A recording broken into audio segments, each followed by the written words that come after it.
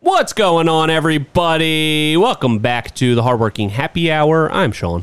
And I'm Catherine. And as always, we will be breaking down all things trades, entrepreneurship, and turning your creativity into a passion career. Absolutely. That's what we do every week, and we're going to be getting back to it again this week. And You think? I think so. I think it's a good idea. What do you think? I think it's a great idea. Yeah, okay. Cool. Because that's kind of our thing. Kind of, yeah. So it would be weird to switch it up now. Anyway, we missed a week. We did miss a week. We did not upload a podcast last week. And Catherine, why don't you tell us what's been going on and where things stand now? Yeah. So last week I had a bit of a family emergency. So I missed a couple days of work. And one of those days was when we record the podcast. So unfortunately we had to miss the podcast and the upload. So my dad had a little bit of a, they call it a mini stroke. Yeah. Which is scary. It was very scary, but I feel like mini stroke makes it sound like it's not like. Do you think it's like trivializes it? Yeah, I guess. I don't know, but anyway. Yeah. So he had to have a surgery, and he is all good now. Everything went really well, and it was very scary for like a couple days, but he's all better, so it all went well. Thank God for modern medicine. Seriously, it's pretty amazing.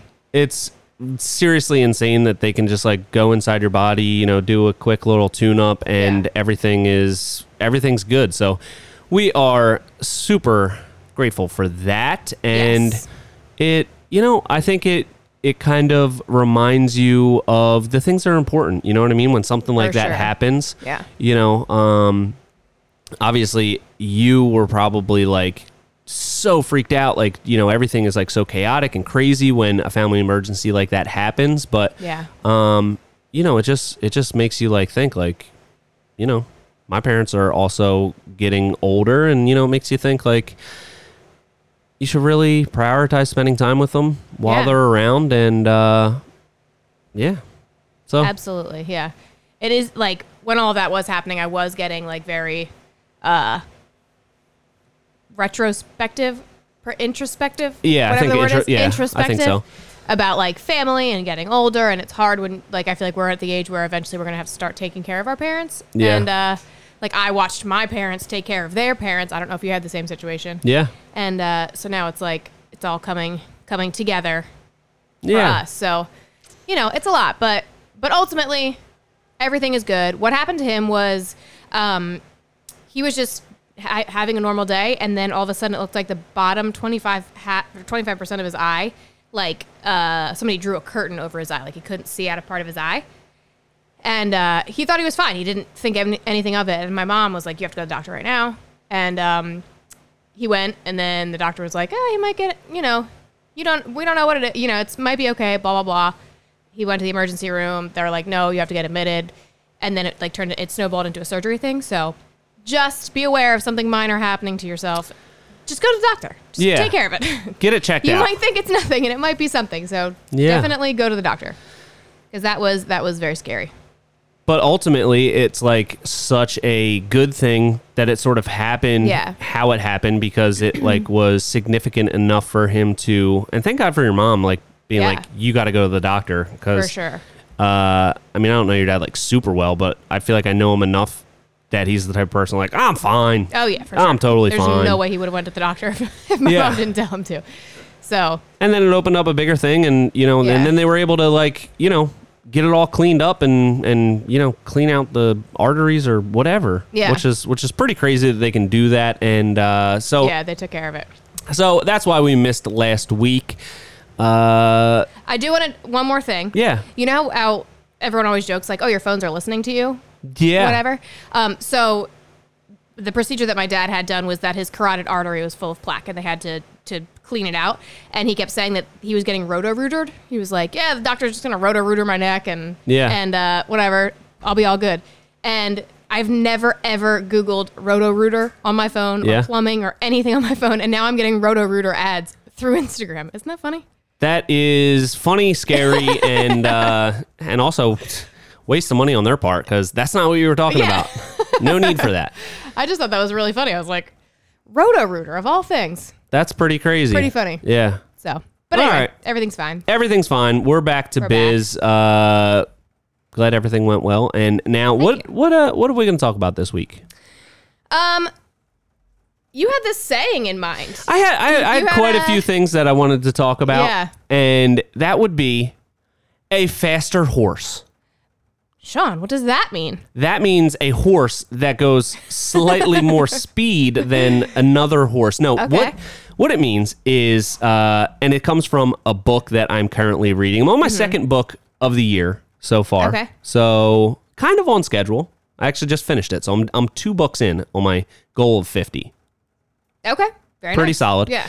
So this book is Start With Why by Simon Sinek.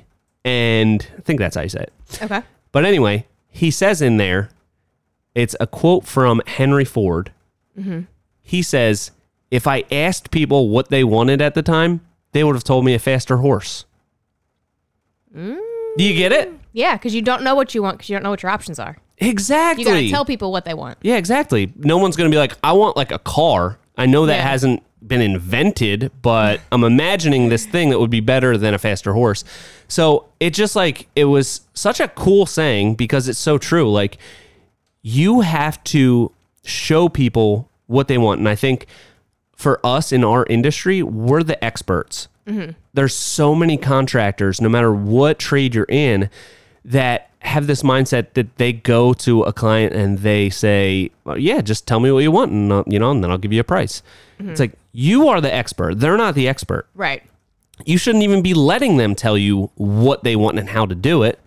They can give their input, obviously, but it's your job as the professional to guide them through that process and show them what the options are and, go from there. Yeah. What do you think? I think that that's like such a key point of how you do things when you do these like consultation calls, because you are always like how do you envision using your space, not like what do you want me to put in your space, like how do you envision using it, and then you can kind of spitball off of that. And I think that that's a great way to come across that, because that is so true. You think so? I do. Yeah. And people don't know what we live and breathe decks and patios. We know everything about it. We know what other people are doing. We know we're in it. We see it every day. Yeah. They see it every once in a while, and now that they've been looking for it. Exactly. They don't have this wealth of knowledge that we have. So we should be the ones telling them, like, okay, these are the options. This is what you can get. Yeah. For that amount of money or whatever.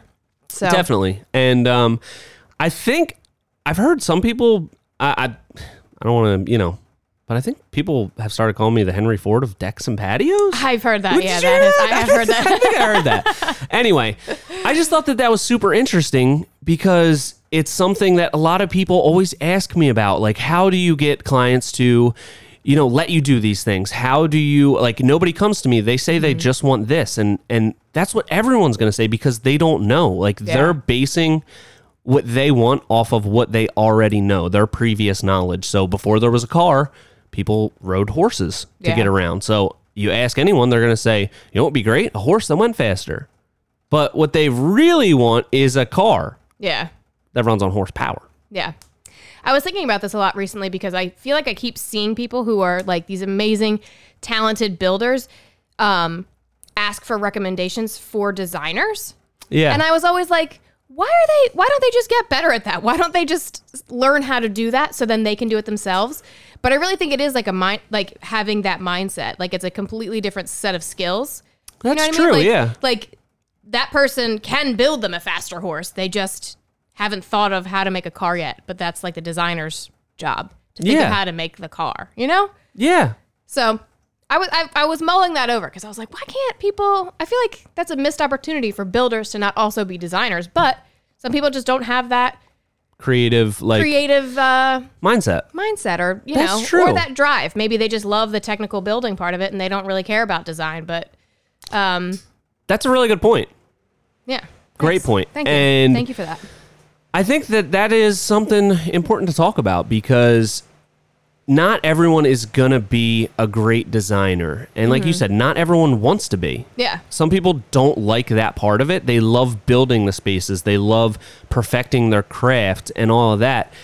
But I think if you're not a company or an individual that can do both, can design and build, I think it's super important as you grow your company to either bring that in-house so that you can provide that service, because it really needs, with a lot of these trades, like whether it's a kitchen or a patio or a whatever it is, you need to start with the design. Yeah. So it's almost like you can't guide them through the process until they are hooked up with a designer.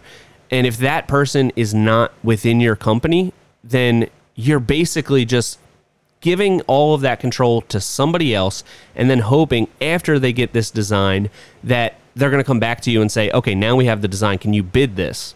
And you know what that does? What? Do you know what that does? What? Catherine, do you know what this does? What? It turns you into a commodity. Oh, yeah, it sure does. You know what I mean? Yeah. If somebody just has a design, they came up with it, they hired a designer, they went out on their own, found a designer, they drew up everything that they wanted. Now they have the design, they have the plans, they have everything that they want. They have it all right there. Mm-hmm. Then all they do is say, okay, well, I can call a bunch of people. I already have this plan. Yeah. So I'll show it to a couple builders. And then you really get into a price war. Yeah. Then it's a lot harder to, break away from just being a commodity at that point. Mm-hmm. When you're the designer and the builder, or the designer is part of your team and your team is going to then build that project, there's something about that the client knows it's your design. They want you to follow through with it. But if they hire an outside designer and that designer doesn't build, then they're just going to come to you and say, okay, well, this isn't your design. I just need somebody basically for the labor of this. Yeah. And it's hard to really give a great value proposition and charge what you should charge. Yeah. What do you think? I think that's an excellent point. You do just turn You into, think so? I do, yes. I think it's a great point. I appreciate that. And also I think that maybe I'm getting too nitty gritty with this, but I feel like if you are the builder, like let's say we're talking about a kitchen. There's a lot of technical stuff that goes into building a kitchen, whether it's water lines or gas lines or whatever. There's a lot of parameters that you have to follow, and a designer might, I would assume a good designer would kind of know how to design around the build. Yeah. But you don't know. You don't. That designer doesn't work with you. You don't know that person. You don't. It could just be somebody off of Pinterest being like, "Oh, these things are going to look cute together. So let's make this aesthetically look as good as I can. Not think about the back end stuff." And then you're stuck building this thing that isn't really possible anyway. So it's kind of creating a disconnect between the two things. That you know what I mean? You know what? That's another great point. Thank you. Yeah, you got it. Because if you are giving up that control, a lot of times when we're doing a design and then we're getting into the build aspect of it, there's a lot of little details that you kind of won't realize they can't come together until you get to that part. So if you just have a design from somebody else, they might have sold the client on this certain look and this certain thing. And then once you get to that part of the project, you weren't really involved in those talks. You're bidding it off of a design and a blueprint and a plan. But those little minute details, you're not in control of the conversation with the client. And you're basically giving a lot of that control to the designer and trusting that they know what's possible and what's not, where, something structural needs to be, where, how much space you need for an outlet here or the gas line here, all of that kind of stuff. You can really get yourself into a bit of a doozy. Yeah. What do you think about that? I know nothing about I would say HVAC systems, and I know that they keep you cool. I know that. And hot. They keep you climate controlled. Yeah. But beyond that, I would say I have more of a designer brain in my house, and I was looking at redoing my house, and I kept being like, Pat, we need to move the chimney. And Pat was like, you cannot move this chimney. And I was like, why not with that attitude. That's exactly what I said to him. Yeah. And I was like, no, we're going to move this chimney. And he's like, it's probably not worth it, but you can move. You can do anything you set your mind to. That's exactly what I told him. Yeah. But it was. Did he get real annoyed? He did. Yeah. He did. Awesome. He did not like that. He That's really funny. wanted to put an end to the whole conversation. Yeah. But I can see where you would run into that problem, because if, as a designer, I would be like, it's got to go. This chimney cannot be here. Where? In the center of our house. How ridiculous. It is? Where is it? the center of my house. It's in between my living room and dining room. And I more than anything want to knock that wall down. Is it like inside of a wall? Inside of a wall, yeah. Oh, okay. Yeah. So it's hidden. It's hidden. I was going to say, I didn't see that. Not well. It's in like a bump out. Like if you looked, you'd notice that there's a chimney back there. But but anyway, yeah, I immediately, first thing, I would say get rid of that. And then you have somebody who's like Pat, who understands this kind of stuff better than I do. And he's like, yeah, you can't do this. Especially because the house is so old and blah, blah, blah. You know what that sounds like? Gave like an excuse? Sounds like an excuse. And you know what an excuse is? A lie wrapped in a skin of a reason? Skin of a reason stuffed with a lie. That's it. Sorry. So, because I don't know if you know this, I grew up right down the street from your current house. Yeah. You know what my dad did? Moved the chimney? He took it right out. It wasn't in use anymore. Took it right out. It was right in our living room. I've talked to Pat. He was real jazzed up about it because his initial plan was, we're going to take out this wall. He knew the chimney was behind it. He thought there was going to be like some original, like cool hearth fireplace. Yeah. Wasn't. Yeah. We definitely don't have that. It's just a chimney. Yeah. But it is currently venting our current HVAC system out. That's what I said. I said move it, pipe it out. And I was like, put it up the side of the house, and then it can just go off the top of the roof. And Pat said no. I'm going to bring this up again. I'm glad we had this talk. You definitely should. He's going to love this. Don't involve me with this whatsoever. Yeah. How do we get on that? Discrepancy between design and function. Yeah. So anything's possible. I want everyone to remember that anything is possible. Yeah. And don't let your husband tell you can't do things. Just do them. I never let my husband tell me anything. Yeah, don't listen to that guy. No. What other kind of, because I think that's like a really interesting tangent that we went on about the control that you give up when design is not in-house. What are like some other things you think that are disadvantages from not having it in-house that could be huge advantages if you either did it yourself and got better at it or hired a designer? Or another option is just teaming up with a designer. Yeah. You know, you could just outsource trusted designer. Trusted confidant. Yeah. Trusted confidant to team up with, work on designs with you. And for a lot of people, I know there are services out there that do that, especially in outdoor living. Like there's people that are remote designers and they work specifically with contractors. And that's something that, you're going to have to pay a fee per design. But, you know, when you balance that out with hiring a full-time designer or doing it yourself, if you're even capable of doing it, it could be a really good option for some people. So yeah, definitely. So what are some other ways that you think that's going to help you? I think that, like, especially if you don't see yourself as someone who's interested in design or whatever, I think if you team up with somebody who is, then you can brand yourself as like, I am the master builder. I focus on my one craft. I outsource it to this. We, collaborate. We work together. We do these things together. That person designs. I tell them whether it's possible or not. And I think that that's like a wonderful branding opportunity. If you're like, I focus on what I focus on. I'm a master builder and I care about my craft in that way. Yeah. I think that's a great like branding opportunity. That's true. But I don't know if that would have the same impact if you were like just hiring, like letting the homeowner hire out the design. Yeah. You know what I mean? I think if you keep it like, because that's almost in-house. If you have your own trusted advisor, designer, then that's like basically having them. Definitely. In-house. You're part of the conversation as it's going. Yes. Through the client to the designer, you're like part of that little circle of trust. Yeah, circle of trust. And then when you have introduced them to the designer and really you can present it any way you want. You could pretend that they are a full-time designer for you. Like you just say, our designer is working on it. They don't have to know if it's a remote designer that you only use once a year or if it's somebody that works full-time for you, but you've introduced them to that design process.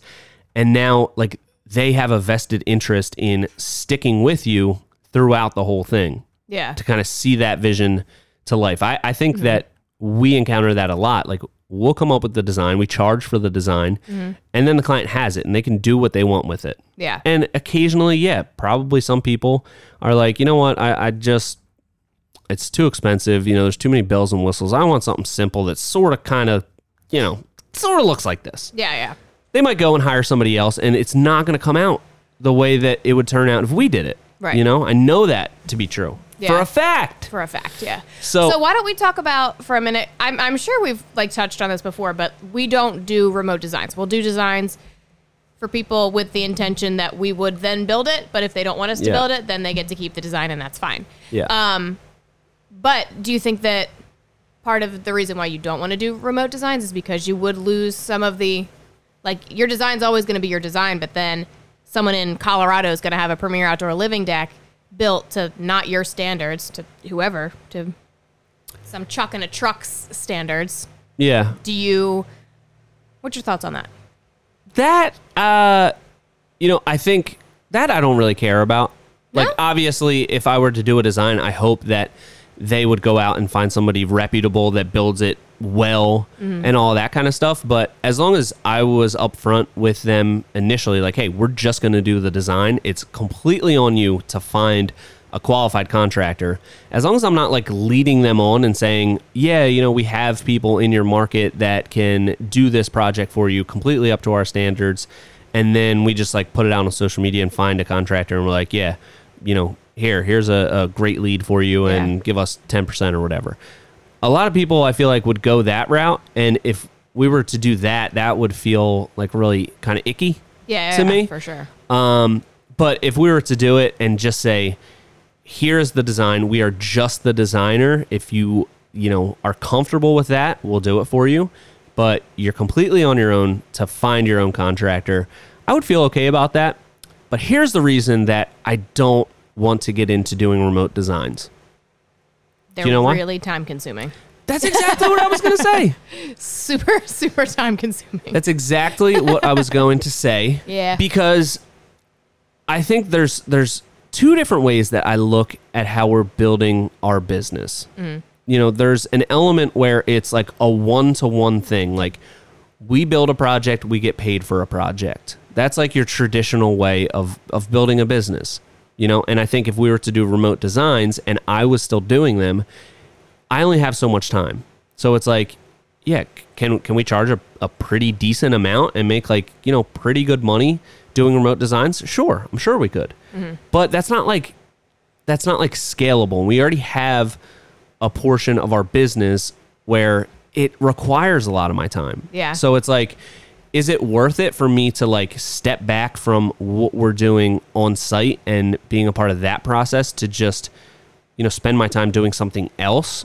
Designs. I think any ancillary business opportunities that I like to look at, I like to look at the scalability of it. Like we're kind of pigeonholed into our time equals our money on the jobs that we build, but other things like our content, uploading something to YouTube, it's like that takes time, but might get 10 million views. You might make a lot of money off of it. So like that's an opportunity where it's scalable without necessarily scaling your time invested into it.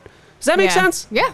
That does? Absolutely, yeah. Yeah. So if we could figure out a way to just like get the leads, train some sort of AI to do the design, and then it's just like hands-free, I would like that. Yeah. That would be cool. That's probably definitely in the pipeline.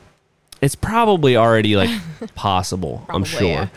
So, yeah, how about that? What, all the crazy AI All the stuff? crazy AI, the Chat GPT or whatever? What's that? Chat GPT? Yeah, I don't know what that is. You don't know what that is? I don't think so. Oh, that was when you weren't at work. Oh, what happened? Yeah, our clients have been talking about it and everything. Oh, I didn't even... They sent me an entire blog article written by an AI thing. Oh, I showed you that before. Well, yeah, something like that. But they actually... They were like real interested in it. So they did an entire blog article about outdoor living and just like put in like 3 parameters and then you could do like revisions. It's crazy how advanced this is with like almost zero input. And that's just like an open source AI thing that's on the internet right now. Yeah. Imagine like what isn't available. Yeah. That like they're working on in secret. Yeah. Do you think that the government's working on some sort of high-level AI outdoor design software? Probably. I would think so. Top on their list. I would think so. I did also see something on the news recently that it was like this crazy-looking robot that basically just moves like a human, but like way cooler, and like can jump over stuff, and it's completely shaped like a human. It can jump, and it can run, it can throw. Is that like the Boston Dynamics thing? I think it was. Yeah. Boston something. Dynamics, yeah. That really threw me for like a mental loop because it was moving like a terrifying human. Have you seen, I mean, they've had some stuff online for like a really long time. Google bought them, Boston Dynamics. Oh, okay. And they make like these crazy like they have these robot dogs. And these videos came out in like, it's not. Oh, no. No, it's not like an all. Okay. They have these like robot attack dog kind of things. Dogs? I don't know. Maybe. But I mean, this is going back like at least 10 years. The videos were out where like it's a robotic dog and it's somebody like trying to kick it over and like you can't kick it over because like I've seen that. It like braces itself and everything. And it just like keeps coming. No, it's real. Oh, that's terrifying. I remember, you know what? I showed that to like you and Aunt and you guys were like, that's not real. I'm like, this is totally real. So now do you believe it? Yeah. Now that I've seen crazy. That first one, yeah. So yeah, pretty scary, I guess, a little bit. Future's terrifying, I guess. Yeah, but at least maybe we can get it to write blog articles for us before the robot apocalypse comes. Yeah, so for a little bit, might be cool for a little. A little bit of a plus. Yeah. Do you think that that's enough about robot apocalypse AI? Yeah, I wasn't planning on talking about that today. So neither was I. That's the funny thing. Delightful tangent. But, yeah. Okay. Yeah, I think that's good. What were we talking about before that? I think we were talking about design. We were talking about branding. We were talking about all those kind of things. Horses, right? And horses, faster horses. You have to show the client what they want because they don't know. Yep. They think they know. They think they know, but they don't. But they don't. You have to lead that horse to water. Yeah. But you can't make them drink. Mm-hmm. But in this case, make them. Make them drink. So you're thirsty. I know it. Just drink this water. Okay, enough with the horse metaphors as well. We're done with the AI. Okay. We're done with the horse metaphors. Okay, sorry. What else? What's next? What else? I had pretty extensive notes for this podcast. Yeah. It said faster horse. That was it. No, I did have a lot of ideas and things to talk about. Yeah. So should we let the people know that next week we're going to be doing a keynote speech at a contractor event? Yeah. I don't know how we got entrusted to do a speech at some thing. Apparently there's going to be like 400 people there. That's very exciting. It is. Are you nervous? No, I don't think so. Not really. No? What do I have to be nervous about? There's no plan yet. So the world is our oyster. It could go amazingly. It could go a million different ways because we haven't even put much of a thought at all into planning it out yet. But we have a couple days. We have like 3 days. Yeah, we got a whole plane ride to get there, so yeah, we're going to be fine. But I think we should touch on a couple of the things that we're going to be kind of focusing on in that. Okay. Which is kind of building your brand, some social media stuff, not too much social media stuff, more just like metaphorical, theoretical, ideological branding stuff. Okay. Big picture. Like big picture stuff, yeah. Mm-hmm. And it's really about like separating yourself from everybody else. Like it's not about just creating a viral video. It's not about like getting 1 million views. That's like not the most powerful thing about social media and creating content and developing your brand online. It's really like an evolution of everything else that a business does. Everything else that was advertising before, it's now just in a new medium. And I think people kind of miss that. Like they think of social media as this like, kind of like new age, just fancy willy-nilly. What's that word that you say about the, when like witchy stuff?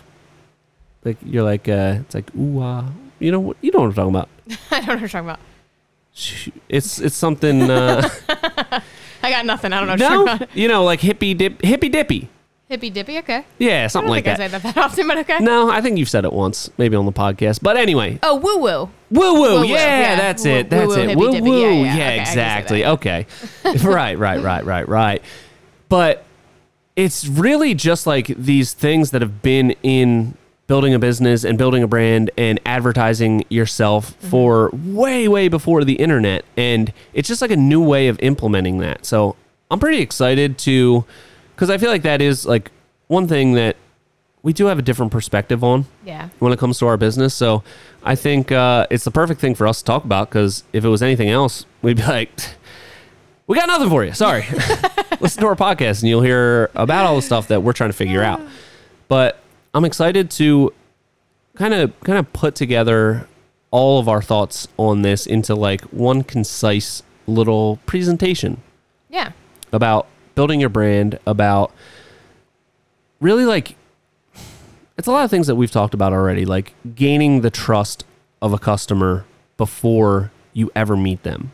And what is the value of that peace of mind that they think, because they've seen you do all this thing, they've seen your face, they've seen your business, they've seen all the work that you do, they really believe that you're going to do a good job. Like, how much is that peace of mind worth to a potential client? I think it's a lot. Absolutely. I think it's a lot. And people look at it as just like an X's and O's measurable return on investment kind of thing when they look at putting time into this. But there's so many things like that are hard to measure. Yeah. That for us, it's not even that. It's so ingrained in our business and every type of lead that we get that it's like, I cannot imagine running a business without this type of, thing that we do. Like, imagine just going to a client completely cold and having to do your entire sales pitch and differentiate yourself from the person that was just there yesterday. Yeah. And the person that's coming tomorrow. Oh, every single time. That would be exhausting. It would be so exhausting. And you'd just be like running on a rat wheel. Yeah. And you wouldn't be able to do things like, we don't come to your house.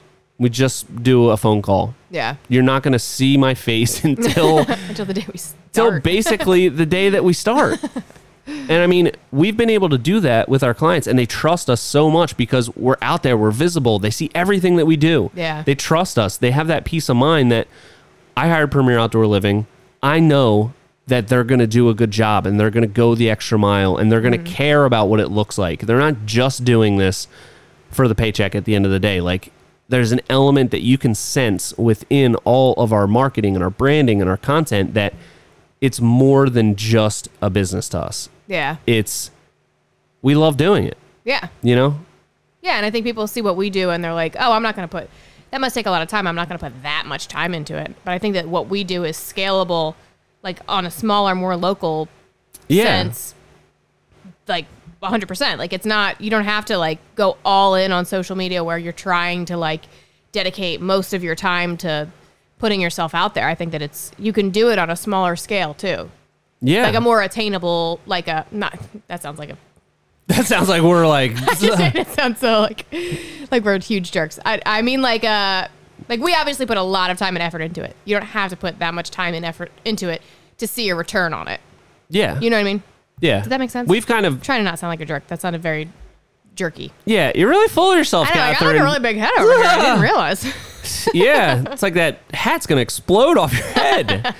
Because you got such a big head. I got such a big head. Yeah, I do. Yep.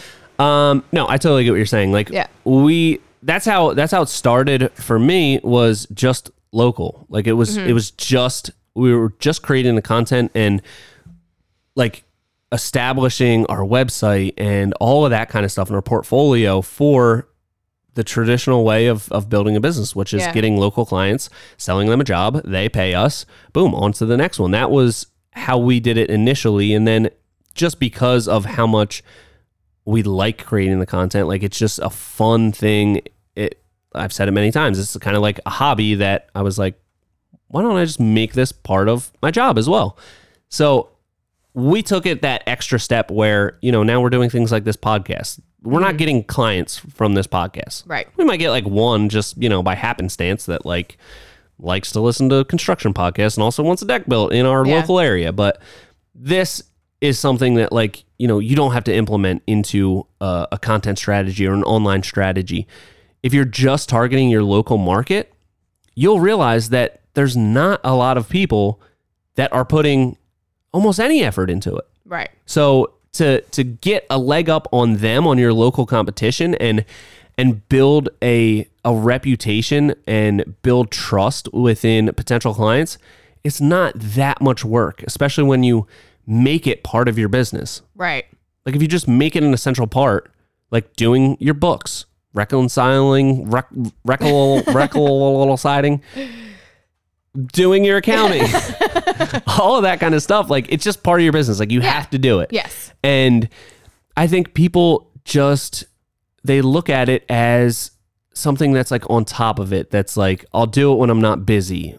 You know, I'll do it when we run out of work. And it doesn't work like that. Like it needs to be an ongoing thing. Like that's what builds the story. That's what makes clients trust you. It's that they can see everything that you're doing. They're like with you along that whole journey. Yeah. Show your friggin' faces. Show your face. God. I feel like I really went like on some sort of, that felt borderline spiritual. Yeah. I thought you were going to tie it back into the book that you're reading about what's your why. Could. Is that what you were going to do? No. I feel like at one point you were trying to get back to that book about something about your why. Something about this is your why. You know what? Yeah, that's probably what spurred the whole thing. No, I wasn't consciously going to go back to the book, but that probably is where that tangent came from. Yeah. Start with why. Yeah. Because, you know what? Actually, that's exactly where it came from. You have to show people your why. And I think that it's really obvious when you watch our videos and see our Instagram and all that kind of stuff. Our why is first and foremost because we love doing it. Yeah. Don't you think? Absolutely. Do you think that comes across in our content? I think so, for sure. Okay. Catherine, put yourself in the shoes of a potential client. Yes. I'm there. I'm wearing Premier Outdoor. Well, we don't show up yet. You call us. Oh, okay. We talk on the phone, but you're following us. Oh, somehow I got on a phone call? Well, yeah, the screener didn't work, and somehow you set up a consultation through our process, and we're having a chat, and you followed us, and all that kind of stuff, and that's one option. Now you got another option where it's like this guy comes over, he's like, "Oh yeah, it's gonna be probably like $50,000. That's a lot of work." Oh yeah. Do I get a pencil sketch? Sure. Yeah, you got a napkin? Something like that. Uh-huh. Which one are you going to pick? I think I'm going to go with Premier Outdoor Living. Really? Wow. All right, that was a little bit of an exaggeration, but it's the point is still hopefully made. Probably not. That wasn't a really great example.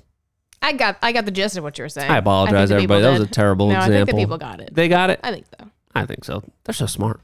Everybody's listening right now. So smart. Yeah. So no, I agree with that. And I think that the point that you're making is like, let your why be your guiding light. Everything that you're doing is for that why. And the point that you're trying to make is going to come across naturally. Yes. Like, we don't sit down before every vlog and go like, okay, how are we going to like appear that we care about this? You know? Yeah. Like, that's not a conversation. We just come across naturally. Yeah. And I think that shows in our content.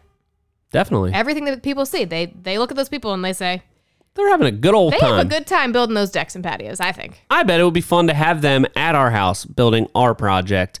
And it always seems like they're adding in these extra little things, going the extra mile for these tiny little details that I would have never noticed. But, you know, when it all comes together, wow, I notice them. They're having so much fun and they're building such a nice product. Yeah, and it's because they love it. Yeah. They care just as much as everybody else in the house that they're building it on does about that house. More usually. Probably. Yeah. So that's our why. Yes. So you start with the why. Start with the why. Then it's the what and the how. Okay. But you start with the why, and that's I think that we have you know, I don't want to toot my own horn. Our own horn. Our collective horns. I don't mean to toot.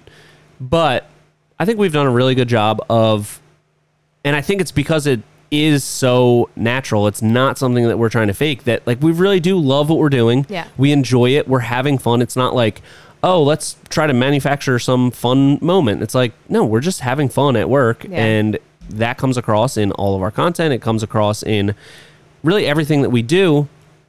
So then everything else from there is secondary. You know, people get latched on from that why. see what we do. They love the project. They love following along because they can just feel that sense of they're enjoying it. They're having fun. Like, I trust that.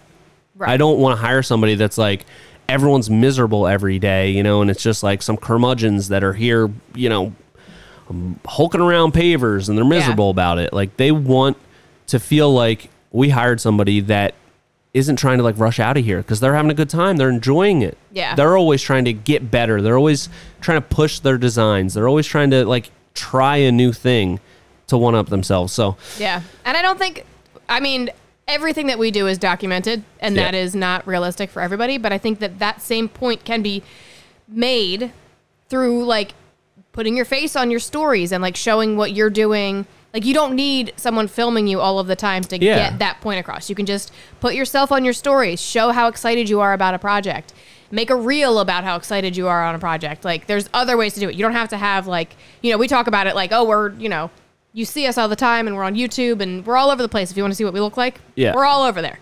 But it doesn't have to be that way. It can be more attainable on like hey, this is what I'm doing today, guys. I just wanted to show you. This is the project. This is what it's going to look like. And I'm so excited to get it finished. Like, that also gets that same point across. If you're just showing yourself excited about the project. Definitely. But no, it doesn't get it across. Not doing that. Doing nothing. Or just like a static photo of a project. Yeah, there's no like heart and soul in that. There's no, because I think the most important thing to running a business like this is breaking out of being looked at as a commodity. Yeah. Premier Outdoor Living, when you hire us, it's an experience. It's an experience. I think so. You're going to get a good time and a good project. Great. Absolutely. A great time and a great project. A fabulous time and an exquisite project. Okay. Somebody I think that is, as an example, that's doing a really good job of this is, what's his name? Brian, Constructive Design Group. Yeah, definitely. Or whatever. They do a great job. Right? That's what it is. Yes. Yeah, okay.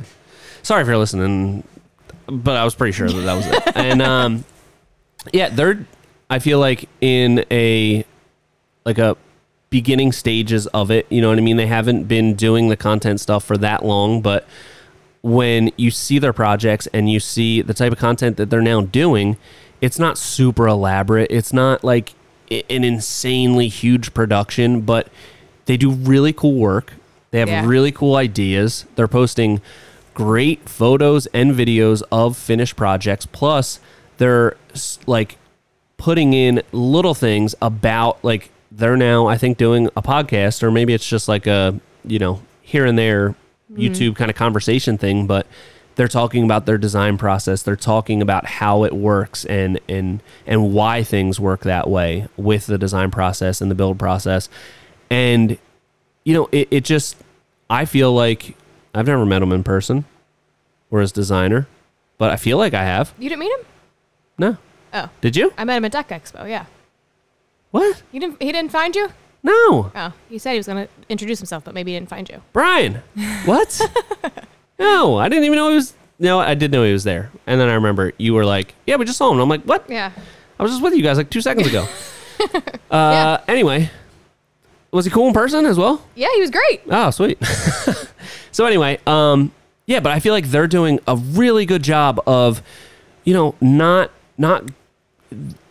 don't have a person filming them all the time. Like, they're just creating really good content that tells their story, that, they're showing their face, they're showing what the process is like, what the project's all about, the before and the after and all that kind of stuff. And they're doing it in a really good way that I feel like if we talk to them, they're probably going to be like, yeah, this content, even though, they're at a more beginning stage of, like, getting followers and all that kind of stuff, I'm sure people in their market are like, yeah, they see that, they hear about them somewhere else, then they go on their Instagram or now their YouTube channel or whatever, and they look at it and they're like, oh wow, like, there's a lot to look at here. I can look at previous projects. I can see just kind of more off the cuff, natural stuff, like the conversation stuff that they're doing with the design process and all that. So I think it doesn't have to be where you're getting all those leads, but then once people find out about you, they look you up then they can like go down a little rabbit hole and like really get to know what you're all about. Yeah. And know your why. They can know your why, yeah. They can know your why. But you know what has to happen before that? You have to know your why. That's exactly what I was going to say. Yeah, good job. I thought so, yeah. Good job on that. Great. What do you think? I think that's generally good. think that's pretty good. I think it's pretty good. Pretty good. So check them out. I think that's something that just came to mind, that I think they're doing a great job on their content, and I bet that they would talk about, what's that? I was looking up their handle. It is Constructive Design Group. That's what I thought. What I thought. And they got 4,600 followers, which I feel like they're growing pretty quick. Yeah, definitely. But they're putting out great content that really top tier stuff. So top tier stuff, top tier projects, and it can be something that you can kind of look at, and I think it would be something more scalable for everybody, at least at the rate that they're doing. That it looks like they might ramp it up. They've got some pretty pro-looking stuff, so they do. Yeah. They do. But I think they've got a strategy behind it. I think they definitely do. Yeah. But something to think about. What else you got? What else you got for me in the check the junk drawer? What do we got in the junk drawer? We have a junk drawer? Yeah, check it out. That's like where just like loose ideas that we can talk about. Do you got anything in the junk drawer? What do you got? I mean, we didn't address why we're not drinking today. Oh, we didn't? No. We're 45 minutes into this podcast and didn't talk about our happy hour-less happy hour. All right, here's the thing. It's actually Thursday. We usually record it on Friday. Yeah. It was raining all day. Kind of a miserable day weather-wise. It was, yeah. And we have so many goals. Yeah. We have so many goals. Some of us may or may not be a little bit behind schedule on some of those said goals. Yeah. I'm talking about me, holding myself accountable. So I got to run tonight. Yeah. I got to run tonight. And so I was like, you know what? Let's skip on the drinking. We do enough of that already. And so we're not drinking this week. We'll be back to it next week. Next week we'll do it. Next week we'll get hammered. Yeah.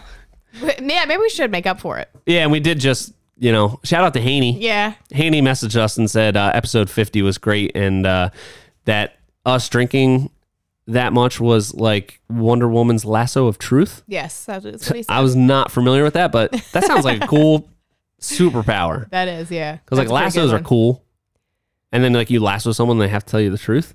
That's pretty cool. That is pretty cool. Because it's not like a superpower like you just look at somebody and they have to tell you the truth. You gotta have some skill to it. There's some intention behind it. There's intention behind it, and like you gotta have some good lasso skills. Yeah, and you probably wouldn't want to hear everyone's truth all of the time. Yeah, like you just look at somebody and they're like, "You're a little funny looking," and you're like, "Oh, son of a bitch! I didn't need that today." It's rude. Bet I would never hear that. They'd be like, "Oh my god, he looks kind of like Tom Brady, maybe." Anyway, all right. So that was all that was in the junk drawer. That's all I had. Did you have anything else? Check your junk drawer. We're gonna have to stock up the junk drawer for later, but that could be a cool segment. Okay, the junk drawer. Yeah, we could add that. Okay. All right. Well, what do we got now? Secret question. Secret question time. All right, let's get into it. Wait, before we. Oh yeah. One more thing out of the junk drawer. Yeah. We never made jingles. Oh, remember how we were going to do that? We didn't do that yet. We should do that. You know what we should also do? What? Let's update people on. You know what? Actually, it's time for the Hardworking Happy Hour round of applause. And this round of applause is going out to Catherine. She had a really rough week. Still did Pilates every day. Thank you. Absolutely extraordinary dedication. Thank you. Had every excuse to not do Pilates, but you know what? You set out that goal for who? For everybody else, to impress other people? No, for myself. For yourself. And that's why you stuck with it. So extremely proud of you for that. Thank you. Thank you very much. Thank you. And last episode, remember how many miles I had done? Exactly 0. Exactly 0. Now I'm at exactly 17. Very good. And it's the 19th and I have to get to 50. So I still have 33 miles. Do you have a plan of attack for this? Or are you just going to I'm just going to run. I'm going to run. No, January 31st, 33 miles. Okay. No, I'm not going to do that. That would be cool. No, it wouldn't. I would be so You'd be exhausted. tired. Yeah. So, I'm going to hit the miles. Okay. Right now, it's only like 2.5 miles a day. What are you going to run tonight? 10. Nah, probably. I'll shoot for 5 maybe. Okay. I'll try it. I don't want to overdo it. It's just I need to, next week I'm going to update everybody and everyone's going to be proud of me. Everyone's going to be really proud of me. I look forward to seeing your Instagram stories of how many miles you ran. Yeah. All right, cool. All right, secret question time. What do you got? Okay, secret question. Okay, so would you rather have every thought that comes into your head, everyone hears, you say every single thought that comes into your head? Yeah. Or never communicate again. Not be able to talk anymore. Not being able to talk anymore sounds like torture for me. Everyone being able to hear every thought sounds like torture for everyone else. So I'll pick that one. What? Everyone can hear every single thought. Thing Yeah. Really? Yeah. Without a question, that's what you would do? Absolutely. Yeah. That'd be pretty funny. You should try that one day. Just say everything. I do most of the time. You don't say everything that comes into your head. Well, yeah. I mean, I feel like it's not even like verbal a lot of times. It's more just like, I'm going to try it. Actually, that leads me to another question. Okay. Which I feel like this was like going around the internet for a while, but like when your thoughts. Yes. Are you like hearing your own voice say your thoughts, or No. is it just like vague feelings and mush up there? The second one. Is it? Yeah. Oh Okay. God, I don't know. I do know. Okay. I can kind of, is that my, yeah, I can hear my voice. You hear your voice when you I think that's just I'm talking. I can hear it in the headphones. That's just my actual voice. Okay, what's yours? Do you hear your voice? I don't know if it's necessarily like my voice, but You hear like words? It's like words. Yeah, it is words. What? My thoughts are words. Yeah. Really? Yeah. Mine are just like vague feelings. It's like,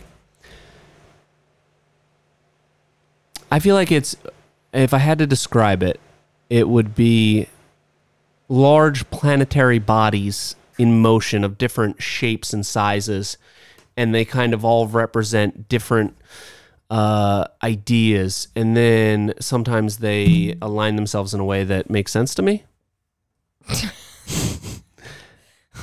Okay. Does that make sense? Not at all. No, it makes sense to me in my head. Good. Yeah. It's like, I don't know. that It's just matters. like vague. I don't know. It's just. They're just in there. Like your thoughts are just in there. They're in there. They're definitely not words. What's it like when my mind is racing, it's like, it's just chaos. It's like, I feel like it's just like a bunch of different sentences that are like starting and then not ending. Like that's what my like racing mind feels like. What does your racing mind feel like? That's a good question. I feel like there's usually like a song playing. There's usually like a sound. Elevator music. It's just, yeah, like. I don't know. I'm gonna be so much more mindful of that now. Okay. Oh my God, I feel like it's gonna drive me into complete madness. That's so weird. But no, it's definitely. I mean, maybe it's sometimes words. I don't know, but I feel like for the most part, it's very abstract. It's very abstract. Okay. And then I have to like, when I come up with an idea, it's like more of like a feeling and an abstract thing, and sometimes it's like a shape or a color in my mind, and then I have to like consciously put effort into like pulling out the words to explain it. Okay. Does that make sense? Yeah, I guess. I mean, no, because I don't live in your brain, but like, yes, in a sense. Okay. All right. So what would you rather have all your thoughts just be, I feel like not, just out there, and they're just, it's like a megaphone is attached to your brain, and it's just like, or there's like some sort of online log of like, these are Catherine's running thoughts. No, you just say every single thing that comes into your brain. Oh, you actually say it out loud. Yeah. Okay. I would. And the second option is never be able to communicate? Not be able to talk anymore. Can't talk anymore. Can't talk? Can you write things? Yeah, maybe. Okay. Then I'm going, if I can write things, then I'm going that. Okay. Because there's chaos in this brain. I don't want all this craziness out there. I feel like enough of mine's mean. already out there that it's mean. Sometimes I'm mean. Really? No, I'm like a very nice person, but like sometimes my first thought is like something mean, and then like my second thought is like, man, don't be so mean. Don't you think? That's not how my brain works. You're a rotten person. No, I'm just kidding. I am kind of rotten. I'm going to be more conscious of what is going on in my brain, that internal dialogue. I don't know where I came up with. I've never thought about the whole. Remember I said like planetary bodies that are moving in orbit of different shapes and sizes? Yeah. That was weird. That was weird. But that was kind of the first. I've never tried to explain it before, but that was the first thing that came to mind. All right. This is your homework assignment. You have to go home and meditate, and instead of not focusing on your thoughts, focus on your thoughts. Focus on what happens up there. Write it down and then report back. Okay. All right, cool. Because I'm very curious now. Yeah, wow. That's one of those things where you don't really think about it, and like I would assume that everyone thought the way that I thought. Yeah. That we all had the same experience. But then I saw it on the internet that people were talking about it, and I was like, that's insane to me that people don't have like insane. Words in their brain. But yeah, everybody's different. Wow, so deep. Yeah. Okay. What's your secret question? I kind of forget. What was it? No, it was such a good one. It was philosophical. Okay. Okay. I remember. All right. So, do you agree that everything that you feel, like happiness and achievement and satisfaction and all of these things are really just like chemical reactions in your brain, like your brain releasing dopamine or serotonin? Is that what that is? As opposed to what? As opposed to, I don't know, something more diverse. Like, do you believe that it is just like chemical your body's reactions. Response to your brain emitting these chemicals? Yes. Okay, so solely chemical reactions, yes. Okay, so I also think so. Would you be open to just being able to like program your brain to like, you want to feel a sense of achievement? Boop, boop, boop, boop, boop. Press a button. Press a button. Feel it. You're sad? I don't want to be sad anymore. Happy. Like, at what point does, and say it's not like... this is just doing drugs, right? This feels like but this is like futuristic drugs that don't like, because ruin your drugs life. That we have right now, like, yeah, it does all that stuff, but then it's like kind of ruined your crash. life. Yeah, but this is just like some sort of magical stuff. And there's no crashes? Like, there's no crashes. It's just like, I can be happy all the time. And I want 2 hours of great satisfaction and achievement every day. I'm going to do that. Like, would you sign up for that or no? That's a great question. I feel like you need to feel you need to feel the lows to appreciate the highs. So in that sense, I would be like, no, I wouldn't want that, because I would still want, part of being human is feeling emotions. Yeah. And, yeah, no, I don't think so. Okay. I think I want to feel the emotions. Do you think that happiness isn't necessarily just a chemical reaction? It's a chemical reaction in relation to an opposite reaction. Like, happiness is happiness because of sadness. So if you don't have the sadness, then you can't understand the happiness. I think that we're going real deep on this. Yeah, this is getting real deep. Yeah. I don't think that you. So my theory on life is that everyone fills their lives with happiness and sadness accordingly. Like, some people just have sadder lives than other people. Womp womp. Some people have more stressful lives than other people. But if you ask somebody, like someone's the worst day of someone's life could be like, oh my gosh, I got in a car accident and it was awful. It was so stressful. And then someone else could be like, I haven't eaten in a week and a half because my country is going through a famine. And they are both feeling the same amount of stress, because it's all about perspective. Wow, yeah. You know what I mean? Yeah, that's true. So I feel like you fill your life with happiness, with sadness, with stress. And no matter whatever's happening to you is the extreme of that emotion, because that's what your frame of reference is. Yeah, you know it's relative to your experience. It's not relative to, like, it's not a, I don't know, I can't think of the word, but it's not like it's relative. It's relative to your own experience. Yeah. Like if you're like, like if my dog were to die, I would be devastated. And the last thing I would think about is that like, oh, someone else across the country, they just lost their whole family in a car crash. So like, this isn't that bad. You know, that's not how people experience life. You deal with the things that are in your life in a way that balances each other out. Yeah. It's kind of like the people that are like rich and famous. A lot of times it's like, oh my God, like how could they be like stressed or whatever? But it's like, it's all relative to your other experiences. Yeah. So I wouldn't want to have those buttons because I feel like, I feel like your brain wouldn't handle it because you would just level out at that happy level. You'd just numb yourself to that happy level. Yeah. You wouldn't still continue to feel happiness. And then the button stops working and you're like, no! Button. Yeah, that would be, yeah. Yeah, so I feel like, I don't know, I feel like being human is feeling emotions. And yeah, wow. Like I had a sad week last week and then everything was fine and I was never happier than like just being able to go back to work and like not be sad, you know? Yeah. Like just going back to work made me so happy after being off for a couple days for sadness, and then everything was fine. And it's a great place of employment that you have. Yeah, I can see that. Yeah. Well, it's just normal life, you know? So I'm always happy to go back to work, but like after something like that, it's like such a nice, it like reframes those things in life.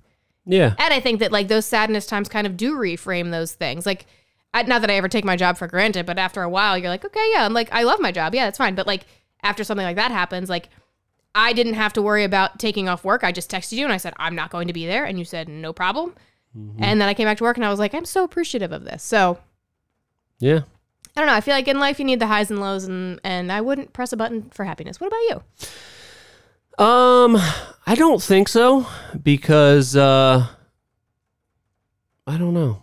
You know, I'm not sure. I think that a lot of the good stuff comes from the bad stuff. Mm-hmm. You know, like art and poetry and music. Yeah, true. Comes from the pain. Mm-hmm. So I'd say no. And also, I didn't even think of this when I asked the question, but who's manufacturing this button? It's probably some futuristic conglomerate corporation like Nabisco. Nabisco at this point owns the entire world. Yeah. And they made the button. Somebody made the button. Somebody made the button.